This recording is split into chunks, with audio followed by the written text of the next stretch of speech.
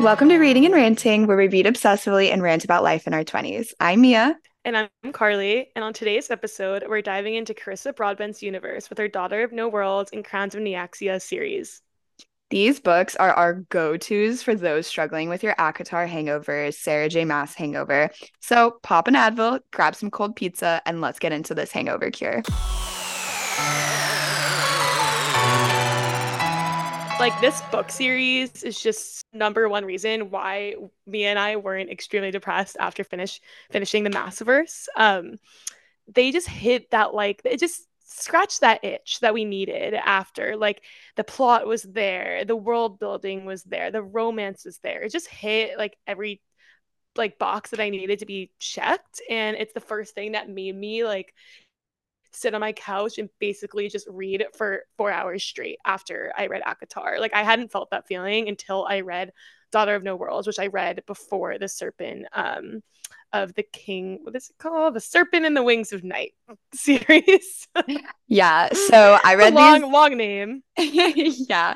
So I read these before Carly did, and they were actually the first books that I read. Both series are on Kindle Unlimited, and they were the first series that I read on Kindle Unlimited.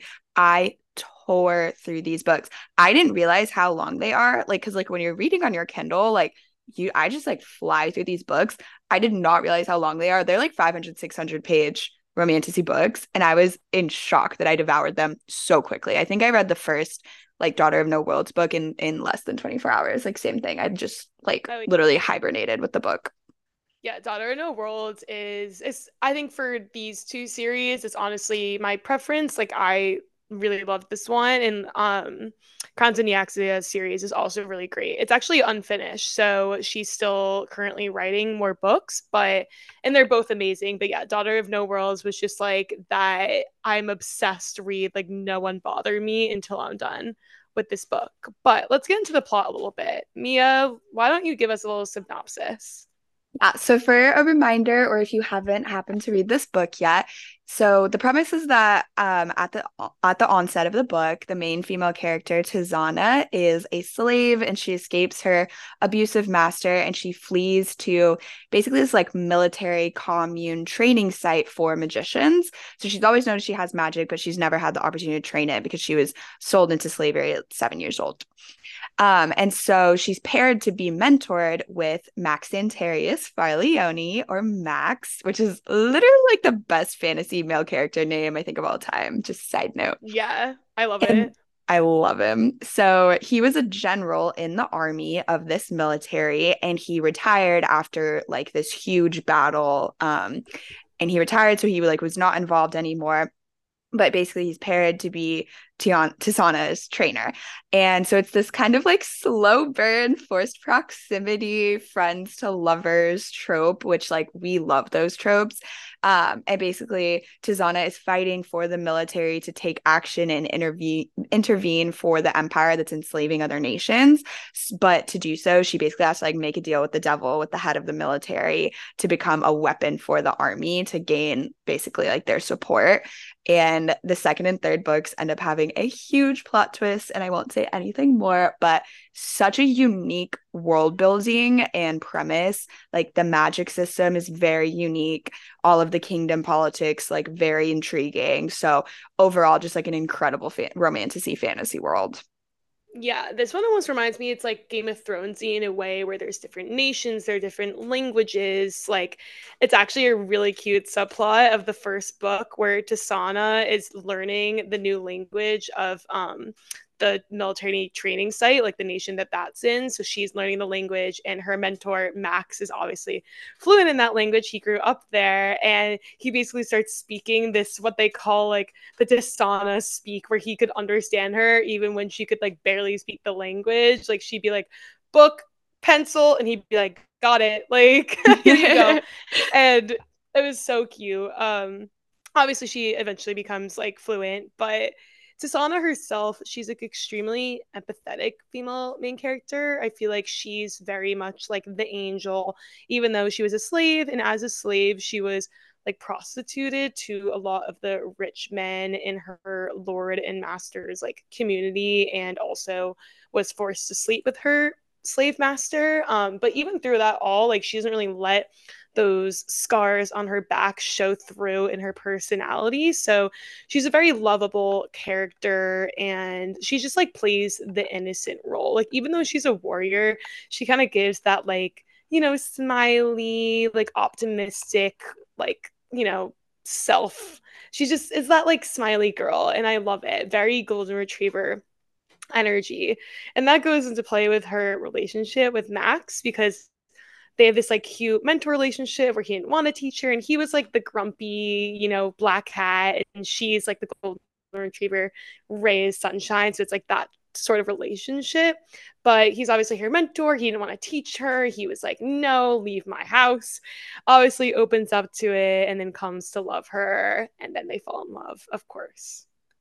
Yeah, so I think like what makes Tizana like just like stand out as a female main character, like one of the best characters that like I related to is just kind of like her endless like optimism and hope and like drive to like commit to making this better world, and like the vision that she has for a better world, and like fighting for it, and basically like not taking no for an answer, and like forcing like the military complex like to see the ugly truth like of the conflict. And so it's just like I just like love her character so much. Mm-hmm. But there's just so many good characters in this book other than Tasana and Max. Like we have like, there's always in the books like the witty guy best friend. Like we have Samuel, who's such a witty guy best friend. Like he meets Tasana and immediately likes her. So it's basically like that relationship where him and Tasana get on immediately, and like Max is still on that. Why are you liking her, Samuel? Like she needs to leave. So it's just a really cute like trio kind of, trope. And Samuel is just a great like male best friend to Max. Like he's like the witty counterpart to Max's grumpy. Yeah, he's like a bit of like the comedic relief, but then also like very like insightful and like a well fleshed out side character. And Samuel also has a trainee who's like this 12-year-old kid named Moth. And literally any scene with Moth is just like so adorable. It's so funny. So if you end up reading these books, like look out for those. Yeah. But I think what I loved most about the first book, at least, is that Tasana, since she has so much hope and positivity, she brings that all into Max's life. So this first book, it's less, and like again, we'll try not to be too like spoilery if you want to read Daughter of No Worlds, but it focuses less on the action and more of like the relationship building. So it's kind of one of those more like fluffy books, but I personally love a fluffy read. And of course it gets less fluffy as the series goes on, like it gets more action packed, but I just like how the first book she dedicates it mostly to like the relationship building between all the characters, because it makes you really get to know the characters and also love them. Yeah, and I think like that's the thing too. Oh, and also how she structured the book. It's you get to Zana's point of view to start with, and then like halfway through it switches to Max's. So you get to Mm-hmm. see him like slowly falling in love with her too. Um, but I think like the thing about like how slowly she builds up the relationship is that it really shows like how kind of like scarred and guarded both of them were like from their respective backgrounds, and they kind of initially like didn't really trust each other and didn't understand like the worlds that they came from, because they were literally like on opposite ends of the spectrum, like of like the war, of the politics, from different countries, they didn't speak the same language. But even though they came from those different backgrounds, like they finally were able to like slowly open up to each other when like they'd never really had someone like that before. Like both of them were very kind of like lonely and alone and like had to take care of themselves. Mm-hmm.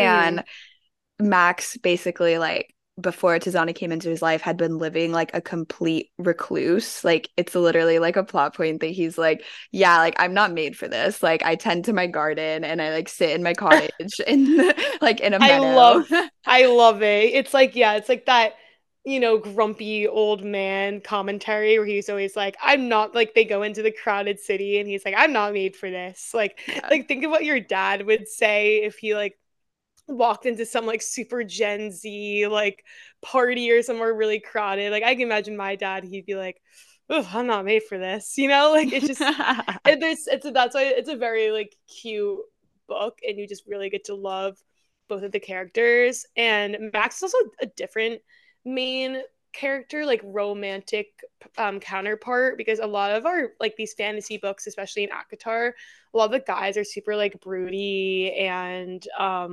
powerful, and they're very much like, I'll kill whoever did this to you. And like he is kind of like that, but I also feel like he's more of like a let's avoid conflict unless we really need it. Like, don't get me wrong, he's a super powerful warrior and he'll like make all these important decisions when he needs to, but at the end of the day he's like, I want to stay home and avoid all of this, which like I can relate to that.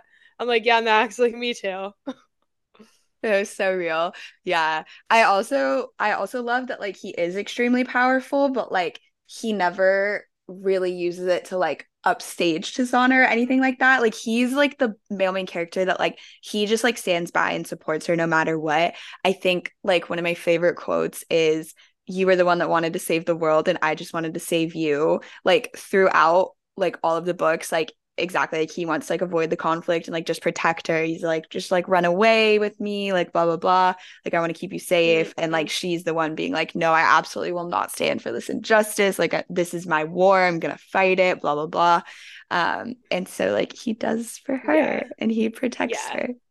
Tasana is definitely very like, it's like Katniss Everdeen energy where she's like, this is my responsibility to like save the world, because something that's, you know, very interesting in this book, like we said, is the magic system and then like the political and warfare intrigue. So like Tasana is very like, I need to stand up for what's right, protect the slaves, protect the people that you know, are like less considered less in the world. And Max of course cares about that, but like Mia said, at the end of the day, he's kind of more removed from like the politics in the world. Like he doesn't at the end of the day care about what happens in the world. Like he just wants Tasana to be safe, and he just wants both of them to be kind of like removed from it. And of course in the end he like follows Tasana's lead, but I always love when it's like the woman in the romantic relationship is like, no, we have to do this, and the guy's like, okay, guess I'll do it, like I'll follow you. Like I feel like that was kind of very Farah and like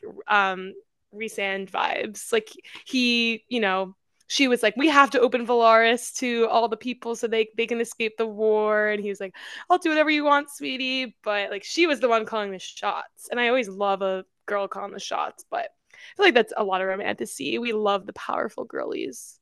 Yeah, definitely. And she's just like a fucking badass. Like literally, like she's I love her. I just love her character so much. And I love Max so much. He literally like this book is so extremely criminally underrated. Like I know that Serpent and the Wings of Night has like really blown up on book talk. Like I'm sure if you're in that community, like you've seen it and heard about it a million times this year. Mm-hmm. But Daughter of No Worlds was her first series and it's so good, like so good. Like I just want you guys Yeah. to know No, and understand. like I said, I preferred this series, and it's more similar to ACOTAR because it's Fae versus Serpent and the Wings of the Night is vampires. Like Mhm. obviously we love vampires. Me and I were Twilight stands back in the day, but or still honestly. but like yeah, I just something about Daughter of No Worlds. I personally liked the main characters more than in Serpent and the Wings of Night, and I think that's ultimately what made the story like so enticing. It's the characters in this book. Like yes, the world building is really cool and like interesting to read, but the characters for me is what made this book like so special. Yeah, 100%. Um, but I guess to get into Serpent and the Wings of Night, but you know, we'll give it its fair shot, even though we love, love, love Daughter of No Worlds. We also like I enjoyed Serpent and the Wings of Night, like you said. Like it was just like it was a different read, like because it was vampires. Mm-hmm. So basically like Definitely different. yeah, so like the synopsis here is basically like there's three different kingdoms of vampires and the current vampire king, his adopted daughter. And so she enters this tournament to the death that basically is like a huge honor and it only happens every 100 years. And it's hosted by like the goddess of their world, Nyaxia. And basically the main female main character Araya is entering this tournament to like win glory for her father the king, and the male main character is obviously also part of this tournament, and so Mm-hmm. And the he's a whole vampire, and and he's a he's a vampire. vampire, but she's a human. like she goes into this being human. She's the only human that's ever participated in this tournament because it's all vampires, and obviously they're a lot stronger and faster than she is. But like Mia said, she's the adopted daughter of the vampire king, and also the winner of this tournament. It's not just glory that they win; they all get like a wish from the goddess Nyaxia. So that's why everyone has like different intentions for, you know, the glory and the wish, but she basically is participating just to make her father proud. Her and her dad have a very interesting relationship. Like they both love each other so much, but it's also very, very tense relationship. Like he isn't really supposed to show any love since he's the vampire king, but he does love her, but like shows it in a kind of toxic relationship way. I always thought it was kind of weird too, where like because he's a vampire, he obviously looks young. So I think they basically kind of look the same age during the book. Actually, the her love interest thinks that they're having sex. Like when they first meet, and she was like, "We are not having sex. Like, shut the fuck up." But no one understands because she's very hidden away. No one really understands who she is and like why he took her in as an adopted daughter. Like, why did this vampire adopt a human? It doesn't make sense. So, of course, the male main character Rain assumes the worst, but it's not true. Like, they are not having sex. He truly is a father figure in her life. But yeah, Rain, and also like me and we don't hate Rain. Like he's a good love interest, but he is a redhead. We'll give him a pass. But just in me and I opinions, and it's not like if you're a redhead, like I think redheads are beautiful, but it's just like not, at least in men, it's not really my type. Typically, it depends. Like, but I just think when we think about him, he's the least attractive to me, and like he's the least attractive love interest I've read in a lot of the romantasy books I've read, and like Max and Terrius in Daughter No Worlds is definitely more of that like brown hair, tall, me and I's type to a T. But Rain does have a great personality. Like he's really funny.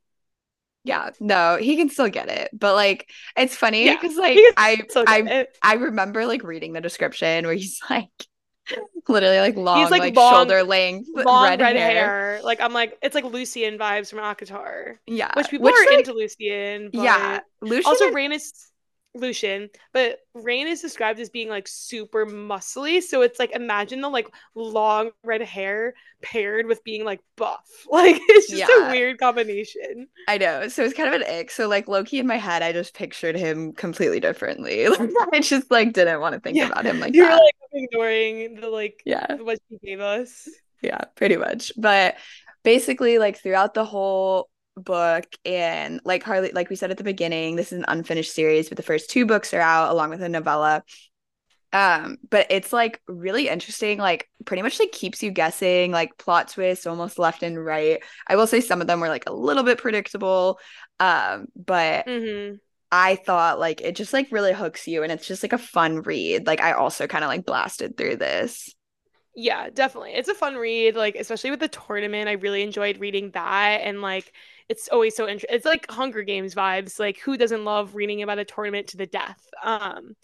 But something that really got me in the end, I think what I do love about this story that Daughter of No Worlds doesn't have is like we said, the like fucked up father daughter story, because in so many of these, like I think in ACOTAR we kind of see like Farah, Nesta, and Elaine's father, but we don't really get to see their relationship in depth. Versus in this, like you get to see Araya and her father's relationship. And I feel like in a lot of romantasy books, I haven't really read like a super in depth parent relationship story. So I thought that was really interesting. And Araya's father ends up being a very interesting character in the end. Yeah, and so I thought it was just like really interesting, like definitely like how complex the relationship is. And yeah, I feel like in a lot of romantices, like there's not really the parental figures because most of the time it's just like focused on whatever like the female or male main character. And like usually they're like hyper independent, like it's just like their life story. Like I feel like most of the time their parents are dead. And so Mm-hmm. it's just really interesting to get into because it also speaks to like their society because it's basically extremely segregated in the kingdom between humans and vampires, and like the other vampire kingdoms are like attacking his kingdom, and like humans are getting caught in the crossfire, and like that's how Araya's family died, and why she was orphaned. And then like Vincent the Vampire King takes her in, and it's just like this really interesting outlook. And then basically she's like living in the palace as like the adopted princess, and on the side she like is a vampire hunter. Yeah, Like, she's like a vampire slayer. yeah, They so always have she'll, to have the little like passion project side hustles, yeah, you know, no, all like the female main characters in all these books. But no, she's a powerful like female main character, even though she's a human. Like she has drive. She also like Tasana wants to do better for the world. Like she wants to protect people who don't have protection already. Like she has very good intentions. So even though her father is very power hungry, like she doesn't have the same outlook on life. yeah, exactly.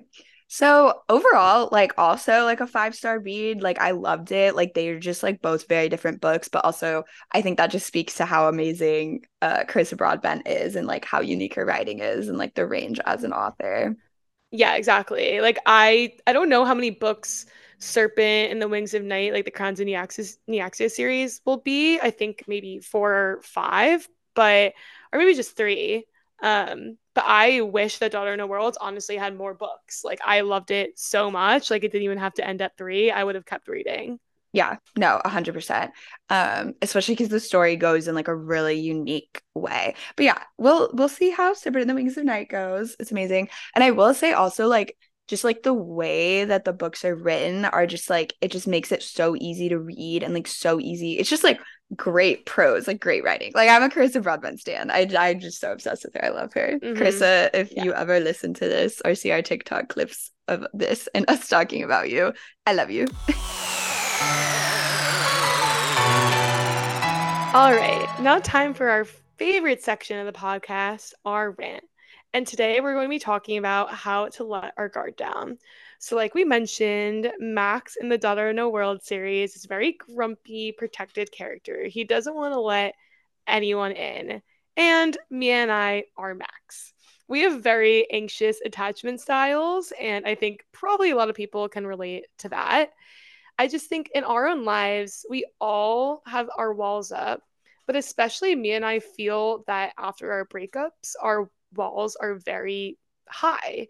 Like after a romantic breakup, after some of our friendship breakups, like it's really hard to let people in when you've been burned in the past.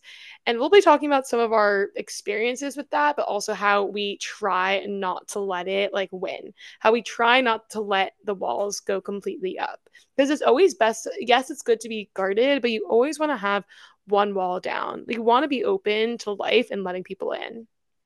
Yeah, exactly. So I think like one of the things for me, and like definitely see Max in myself, is that like you said, after just kind of like being burned and like even like a little bit jaded, like I can like feel myself like slip into that mindset like really easily. And like it definitely has taken like work and therapy and reflection and journaling to like understand like this part of myself and like why I think like this and like feel like this. But yeah, basically, I think like in my experiences, like I've definitely gone through experiences where I felt like I've lost friends who like basically chose to end the friendship with me. And that was like, I was younger, like middle school, high school. And that was like really extremely hurtful. Like they, you know, we were going through experiences where they basically were like, I just can't be your friend anymore. Like, you're not a good person. And I was like, okay.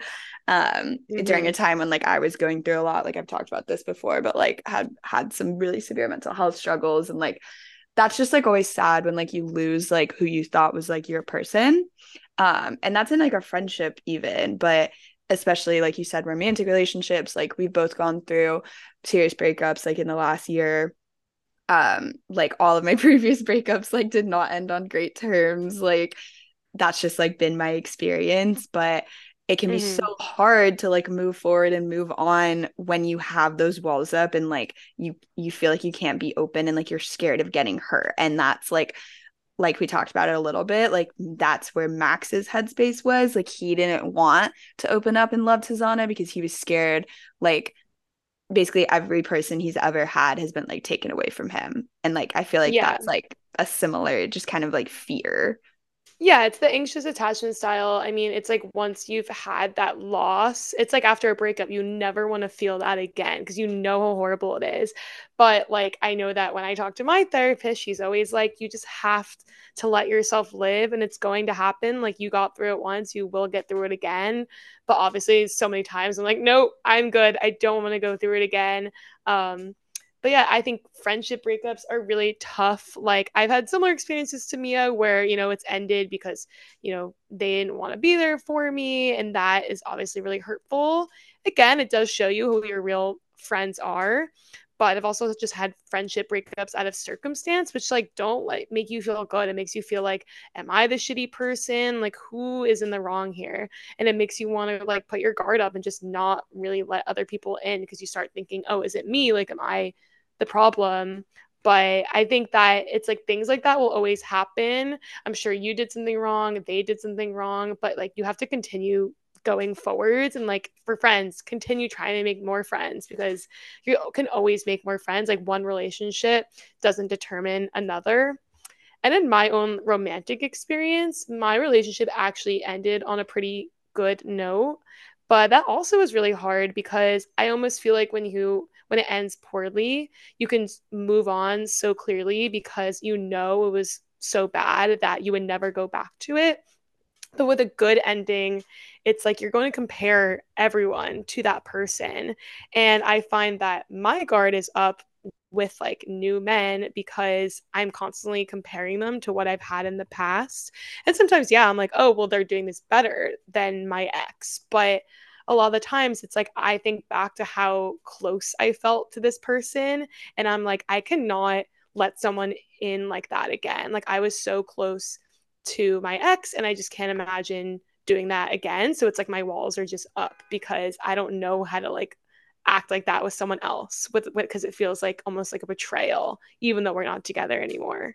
Yeah, no, exactly. Especially when you feel like, okay, like this person like has seen like the deepest and like darkest sides of me and like then like eventually chose like not to stick by me. And it's just almost like that's like so hurtful because you're now thinking like, okay, well, like this person like knew all of these things about me and like now like how am I supposed to like share those again with someone new? But it's like it has to be a conscious choice. And like it's kind of funny like now thinking about it because even like when we first met, and I think we talked about this in like our very first episode about like how our friendship started, but like Mm-hmm. very early on, like I was like extremely open with you. Like we felt so comfortable opening up to each other. So I think it also goes to show that like with the right person, like you can like let your walls down and let your guard down easier and like it should like that is like healthy and like normal, so like it should feel like that, like don't settle for 100%. yeah. I know that's why I know that it's not always easy off the bat, but like I feel like it's the right person, like romantic and friendship wise, where just like immediately you're comfortable because I'm not like a pro at dating guys. I've only had one serious relationship, but I do remember like with my ex, I immediately felt comfortable with him. And then exactly like I have such a strong friendship with Mia. And like we basically after like obviously we knew each other at work, but after hanging out like one time, we were like, okay, so let's trauma dump on each other, as we do in the podcast now. So I think you just know, and I think also you can like outgrow friendships. So you have to remember, like, don't put your guard up when things end because there are a lot of reasons why that thing like ended. And ultimately it probably was best for your life for it to end. Like a lot of the friendships that have ended for me, I feel like I try to think back and think, oh, rather than think, oh, I wish I still had that friendship, I'm just like, you know what, it was bound to end at that point. We had a good run, but like let's move on and like hopefully, I never want to risk ill on other people, but it's like that's the thing, you always have to wish well for everyone because that will raise your guard. If you're like kind of like resentful, if you're like, oh, fuck those people, like they did me dirty, you're always going to have that outlook towards friends and kind of be waiting for them to like snipe you. But if you're kind of like, let's just like let that wash down, it happened, like wish the best for them, we'll both move on with our lives, and like I'm going to move on with mine, then like you're going to move on and your guard won't go up. Like, if that makes sense, I hope it makes sense. But that's the way I try to think about it. Like, and it's so hard, especially at first. I'm like, I just want to be like, fuck that person. I hope that they get hope that they get broken up with. I hope they lose their job. No, but like, I do try to really just think I hope that this person like does well because we were friends at one point, and even though it ended and like it sucked, you know, I just think like it's the best way to not have this like anxious attachment style, because you're always ready.